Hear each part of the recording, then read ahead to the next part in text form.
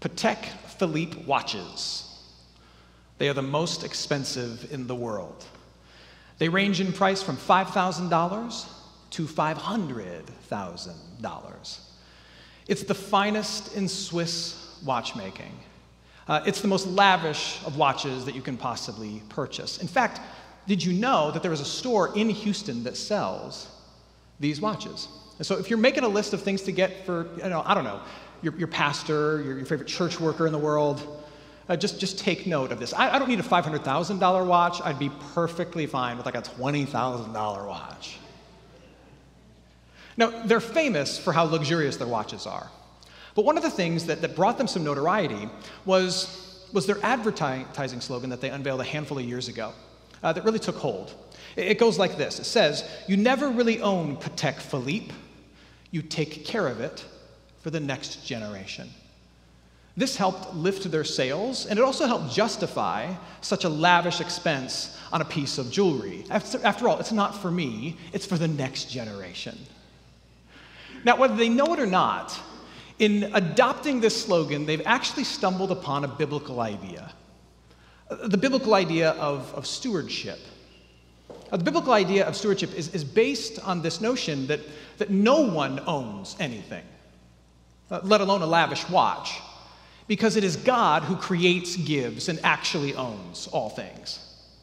We only have it for a moment and then pass it on to the next generation.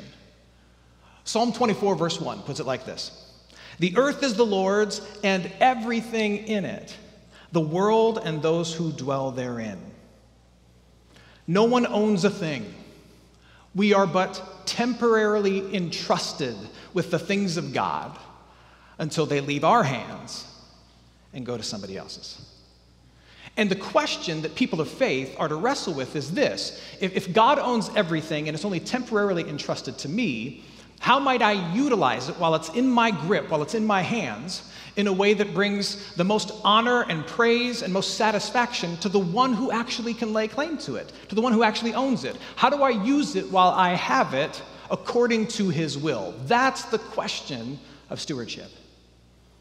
And I think the easiest way to answer that question of what it means to utilize what you hold of God's for a moment until it's given to somebody else, the easiest way to answer that question is this: God wants his people to jump at every possible chance to be generous. God wants his people to be givers. God wants his people to take every opportunity they can to be generous. When you look at the whole of Scripture, you could summarize all of its talk on the various ways and reasons we should give in 3 words. There are gifts you should give, gifts you could give, and gifts you would give. There's should giving, could giving, and would giving. The should gifts are the gifts that you should give because they're commanded by God. So if you're here as a follower of Jesus, God says, take the first and the best of what I give to your house and give it right back to my house for the expansion of my kingdom and as an act of worship to me. We should do that. It's commanded. But then there's also gifts you could give. This would be an over and above gift beyond what you should give. These are gifts that you have to plan for, however, because in order to give a could gift, it comes out of what you typically live on.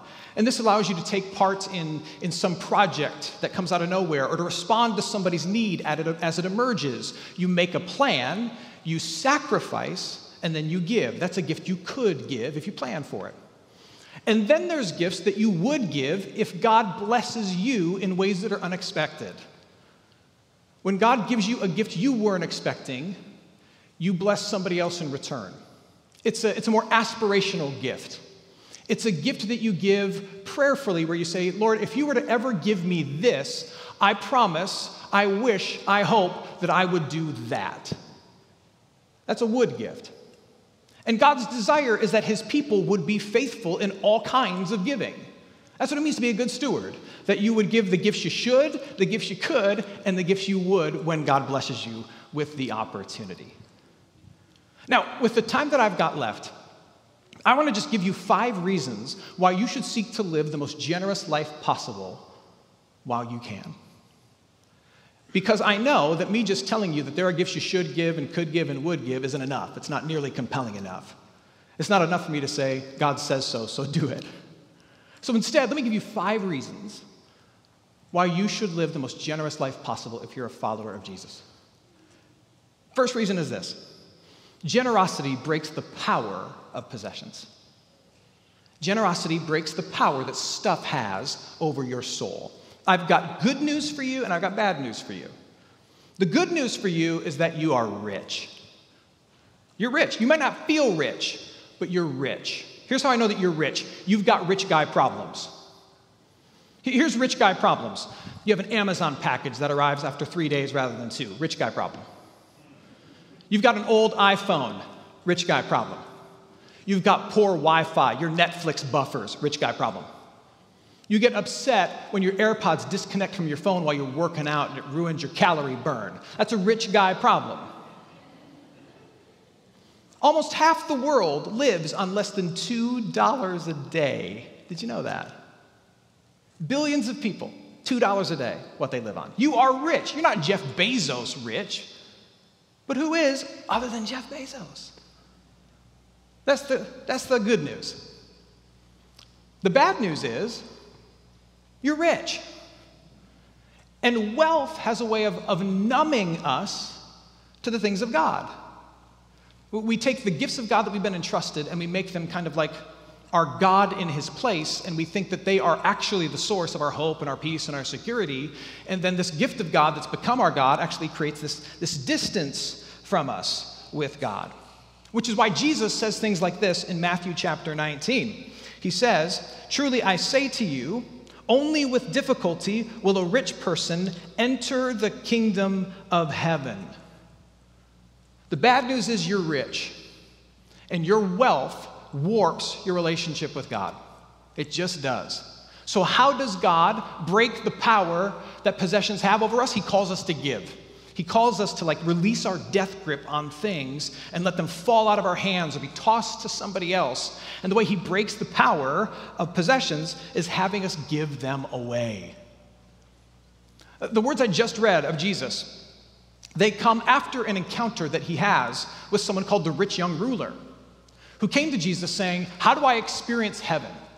How do I experience the things of God?" And Jesus, knowing all the things, because Jesus knows all the things, he knew that this guy's life was wrapped all around his things. And so Jesus looked at him and said, "How about you give away all that you have?" And did the rich young ruler do it? No. Would you? That's a question to wrestle with. Generosity breaks the power of possessions, forces our hands open. Second reason why you should be as generous as you possibly can is because generosity anchors your heart in heaven. Generosity anchors your heart in the things of God. When you give towards the things of God, more of your heart is rooted in the hope and the peace and the promises and also the future kingdom that God promises to us. Now, maybe you haven't figured this out yet. If not, let me clue you in. There is another world coming. There's another world coming.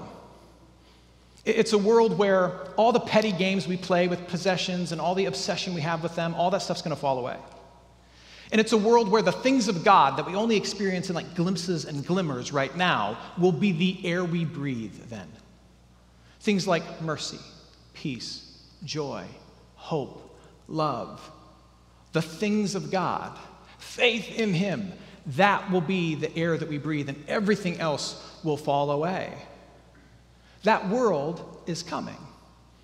This world is fading.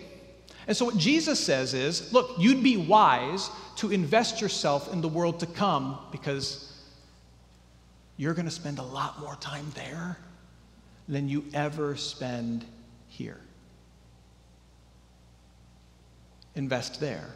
Again, this is why he says in Matthew chapter 6, 19 through 20, he says, "Do not lay up for yourselves treasures on earth where moth and rust destroy and where thieves break in and steal, but lay up for yourselves treasures in heaven where neither moth nor rust destroys and where thieves do not break in and steal." Jesus is saying, invest in the world to come. Now, we're going to come back to those words in just a minute, but here's the point right now.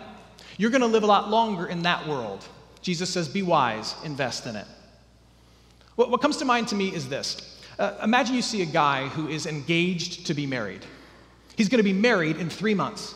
But for now, he's still living on his own in his own bachelor apartment. But he's engaged, going to be married. And you see him out and about, and he's buying stuff for his bachelor pad.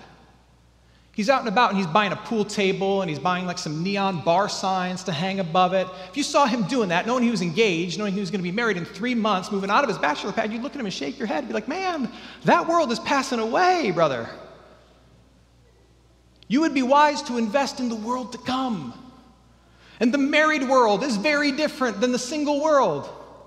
There are no pool tables or bar signs in the married world. The married world is just pillows. Just pillows on the couch, pillows on the bed, and you can't use them, they're just for show, just pillows everywhere. You want to invest in the future? Invest in pillows that are no fun. Jesus says when you are generous to the things of God, you're anchoring your heart in the world and the hope to come. Third reason why you should be as generous as possible. Generosity protects you from heartache and hope fail. Jesus focuses more on money and possessions in his teachings in the gospel by percentage than anything else. That's not because Jesus wants to get into your wallet, not like Jesus is running some kind of Ponzi scheme. No, Jesus has a pastoral concern for all those who would come after him. He's trying to protect your heart from the inevitable. And here's the inevitable. All the treasures that you gather up at some point will be rudely taken from you. All of it. It'll either happen on the day that you die, or something calamitous could happen long before that. But here's one thing that's for sure. All of your treasures will be rudely taken from you at some point. And if too much of your hope, too much of your heart is bound up into those treasures, when they're rudely taken from you, your heart and your hope and your peace go with it. And Jesus is trying to protect us from that. Which is why, again, he says, I'll read it a second time, do not lay up for yourselves treasures on earth where moth and rust destroy, where thieves break in and steal, but lay up for yourselves treasures in heaven where neither moth nor rust destroys, and where thieves do not break in and steal. Where your treasure is, there your heart will be also. You who belong to Jesus are given the opportunity to avoid some of that inevitable pain by making sure that your heart is as anchored in things that won't fail you as possible. And when you are generous to the things of God, your heart is anchored in heaven, and your heart is protected from being failed by the things of this world. Another reason why you should be as generous as you possibly can is because generosity gives God's grace to other people. When you choose to be generous, you get the privilege of being an agent of God's grace in the lives of other people. God chooses to put his resources in the hands of human beings and then use the hands of human beings to bring his grace and his goodness and his supply to everybody else.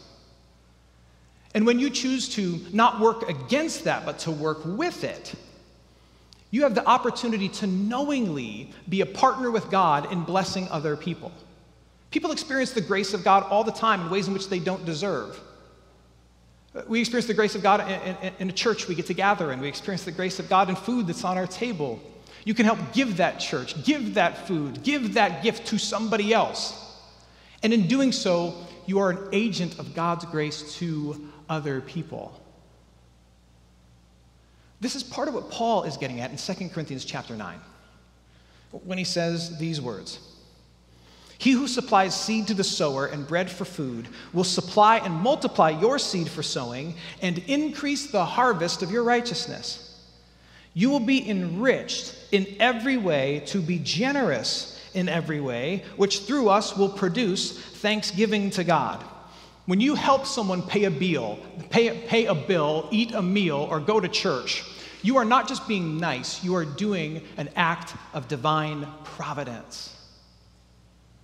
Your righteousness, Paul says, your right relationship with God that you have through faith alone, is meant to produce a harvest. God saved you so that he might do things through you. He's entrusted gifts to you so that he might utilize them through you to bring blessing to other people. He wants to produce a harvest through you. And then, as you are generous and you're producing a harvest through your generosity among other people, partnering with God in his divine activity, what Paul says is that will produce thanksgiving to God in the hearts of other people. Now, Paul says that not for us to take pride, not so that we might hear that and go, I'm working with God, I'm pretty great. He says that to us so that we might understand the privilege. When you are generous, there are people who will give thanks to God, the maker of the universe, because of you. There are people who will give thanks to God because of you. What an incredible privilege that is. Later this week, we're going to gather around Thanksgiving tables. And we're going to eat turkey, and we're going to talk politics, and we're going to watch my Detroit Lions lose. The other thing many of us are going to do is we're going to sit at that table, and we're going to go around the table, and all the teenagers roll their eyes at this, but we're going to do it anyway. We're going to go around that table and ask everyone to share one thing they're thankful for in the year that's gone by. When you are generous in the way that God calls you to be generous, you get to play a part in the thanksgiving that people around that table will give.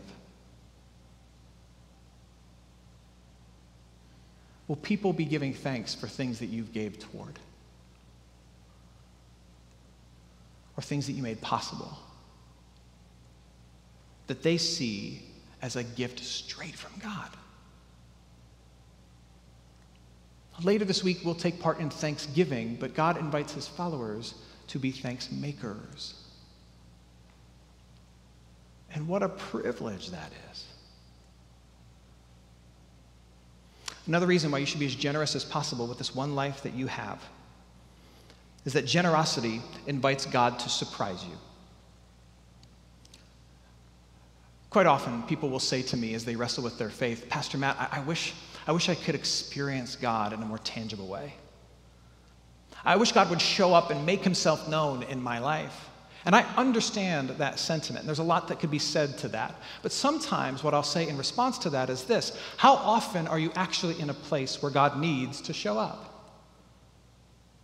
Because here in the West, here in America, even in 2020, we have an ability to craft very self-sufficient lives where there is not much need for God. You don't even need to pray as Jesus taught you to pray, give me my daily bread, because you've got an app on your phone that gets you Jimmy John's. And yet what generosity does is it creates a space for God to show up. When you've given out of what you have to give to somebody else, and now there's a space created by what you gave to something or somebody else, that's a space where God is now invited to show up and surprise you at his ability to provide for you. His ability to keep you whole as a person who's doing his work of generosity. Again, Paul, 2 Corinthians chapter 9, he says this: he who supplies seed to the sower and bread for food will supply and multiply your seed for sowing. You may not know this, but here's how seed was sown in the ancient world. You walked the field, and you had a bag of seed at your side. And as you walked the tilled soil, you would put your hand into the bag of seed, and with your eyes forward on the field, you'd put your hand in the bag, grab some seed, and you'd toss it into the field. And as you walked forward, you'd reach in the bag, scatter seed. Reach in the bag, scatter seed.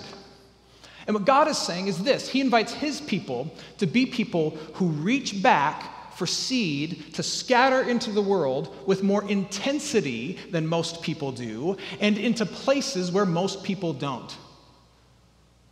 Which means you're going to be more likely to run lower on seed than other people. And what he's saying is, watch and see how every time you reach back into that bag for something to scatter according to my will and in step with my ways, your hand will not be empty. But in order to experience that providence and that promise and that power, you've got to be willing to reach into the bag and lay hold of some seed and scatter it more often and into more places than other people do. Now, we don't give in order to get, but rather God does say this: if you give in the ways that I tell you to give, I will not let you go without for doing good. I won't. Let me surprise you in this. Now, with all that said, all those reasons why you should be as generous as possible with this one life that you have to live, I will recognize that this is not easy. If generosity were easy, more people will do it. I don't know if you've seen the data on this. Most people don't. Most people have kind of a random act of kindness here or there. They give a little bit here or there.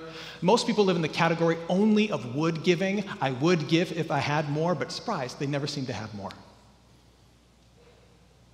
This is not easy. And the reason it's not easy is because in order to be generous, it involves a breaking. I don't know if you've noticed this, but in order to give, you got to break.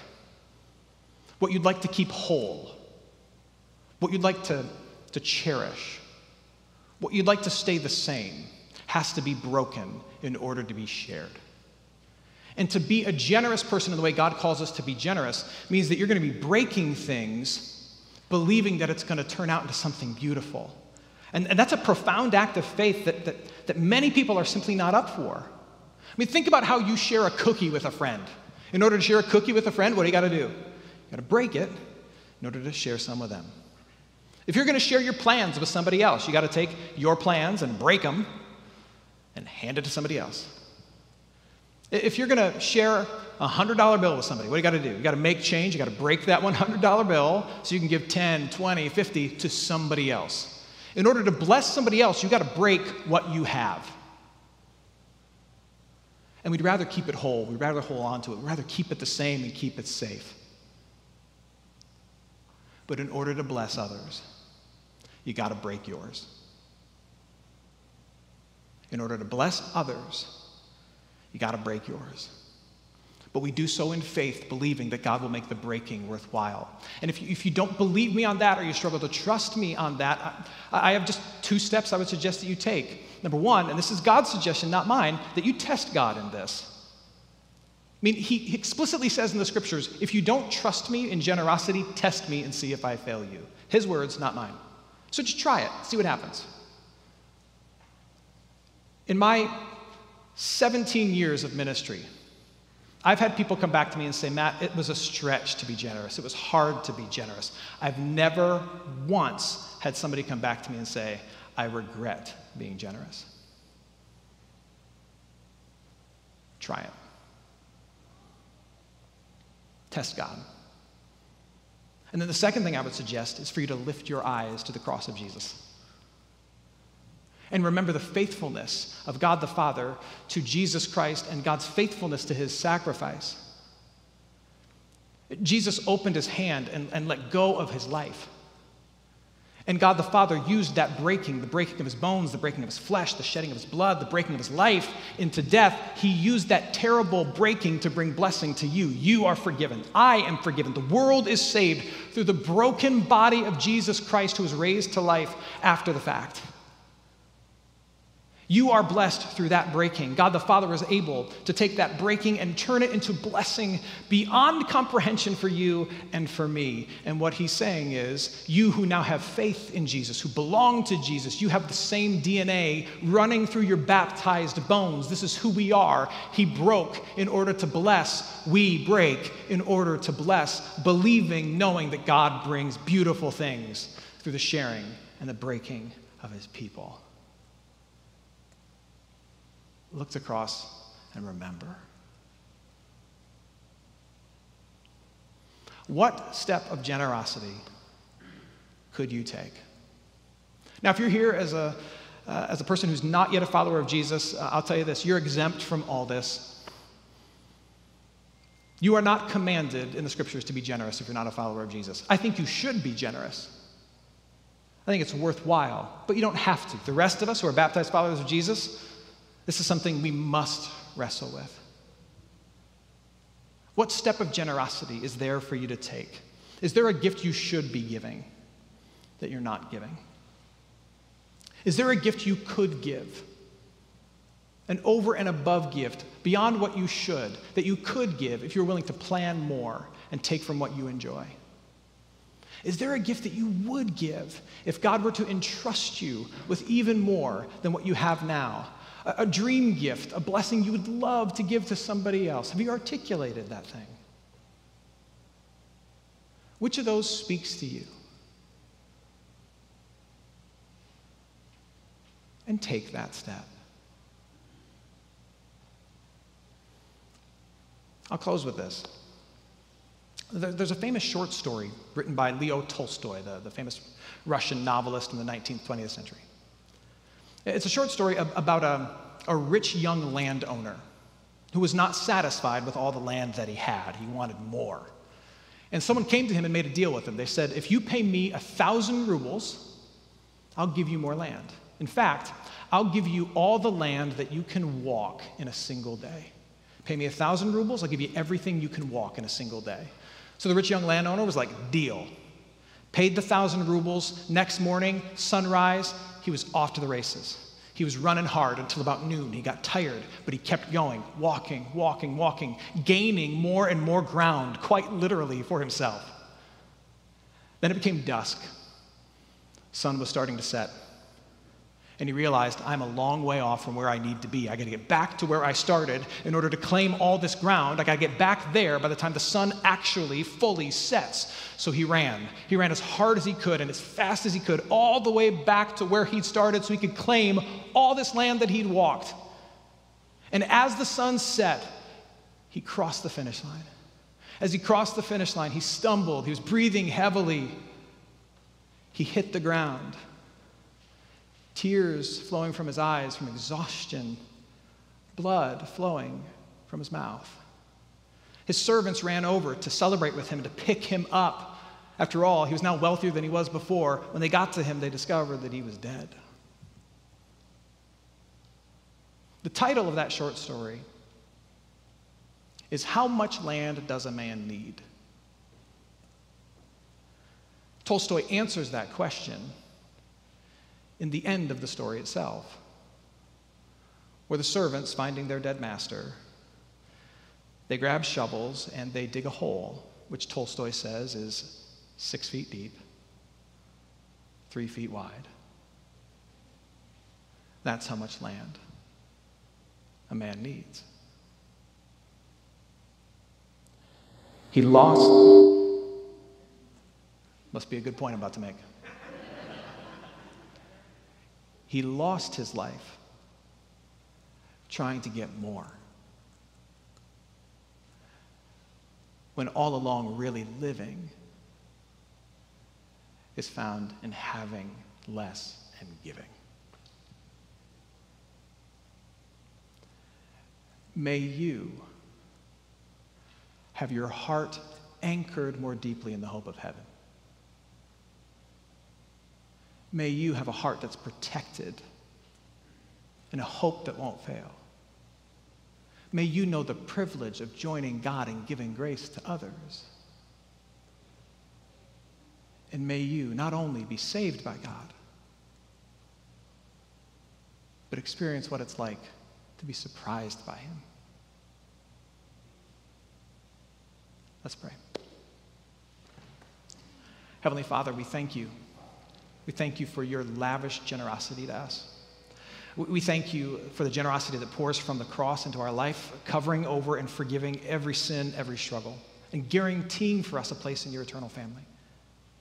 Father, we pray that you would allow us to be so changed by your generosity towards us that we might be able to actually believe some of the things that you say. The words of Jesus come to mind. It is better to give than to receive. Help us to believe that. Help us to be the kind of people who understand that what makes a life is not its duration, but its donation. Giving all we should, all we could, and all we would to the things that actually matter. Amen.